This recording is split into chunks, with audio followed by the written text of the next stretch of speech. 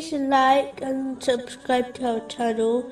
Leave your questions and feedback in the comments section. Enjoy the video. Part of the noble character of the Holy Prophet Muhammad, peace and blessings be upon him, was his zeal for worshipping Allah, the Exalted. For example, a narration found in Sahih Muslim, number 7124, advises that the Holy Prophet, peace and blessings be upon him, used to offer such extensive, voluntary prayers at night that his blessed feet would become swollen. When questioned about this, he simply replied that he desired to be a grateful servant. Even though such ardent worship is not expected from Muslims, nonetheless, each person should strive, according to their own capacity, to prove their gratitude to Allah, the Exalted. This is best achieved by using every blessing, such as physical strength, according to the teachings of Islam. The great humility of the Holy Prophet, peace and blessings be upon him, is very well known. It is a key characteristic of true servanthood, and the opposite of it, namely pride, will be a cause of one entering hell, even if they only possess an atom's worth of it. This is confirmed in a narration found in Sahih Muslim, number 265. The Holy Prophet, peace and blessings be upon him, demonstrated humility throughout his blessed life. For example, a narration found in Shama'il Tirmizi, number 315, advises that he visited the sick, irrespective of if they were poor or not, attended funerals, and accepted the invitation of all, especially the poor.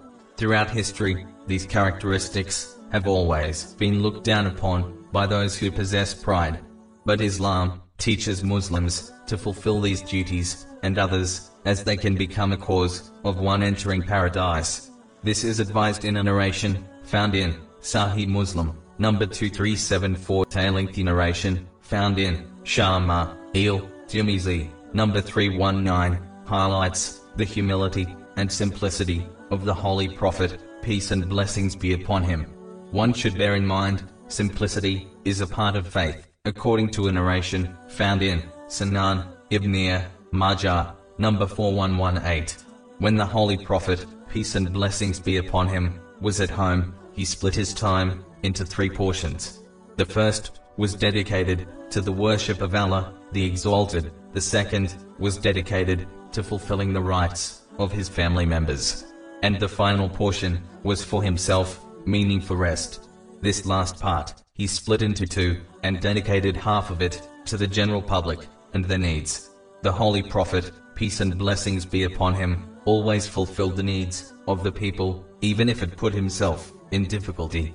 He would always talk to people according to their level of knowledge, and only discuss things which would benefit people. Whenever people gathered with the Holy Prophet, peace and blessings be upon him, only beneficial things were discussed, and all avoided vain talk. People always departed from his gatherings, learning something new, which benefited them.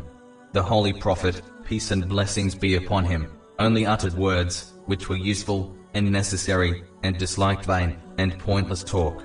Whoever visited him felt at ease and welcomed. The Holy Prophet, peace and blessings be upon him, always showed respect to all, and always avoided harming others in any way. The Holy Prophet, peace and blessings be upon him, was always concerned about the affairs of others, and strove to rectify their problems. He praised good deeds and encouraged them. He explained the negative effects of bad things, and strove to remove them. He followed the middle path, avoiding excessive behavior and laziness, in order to set a perfect example for mankind.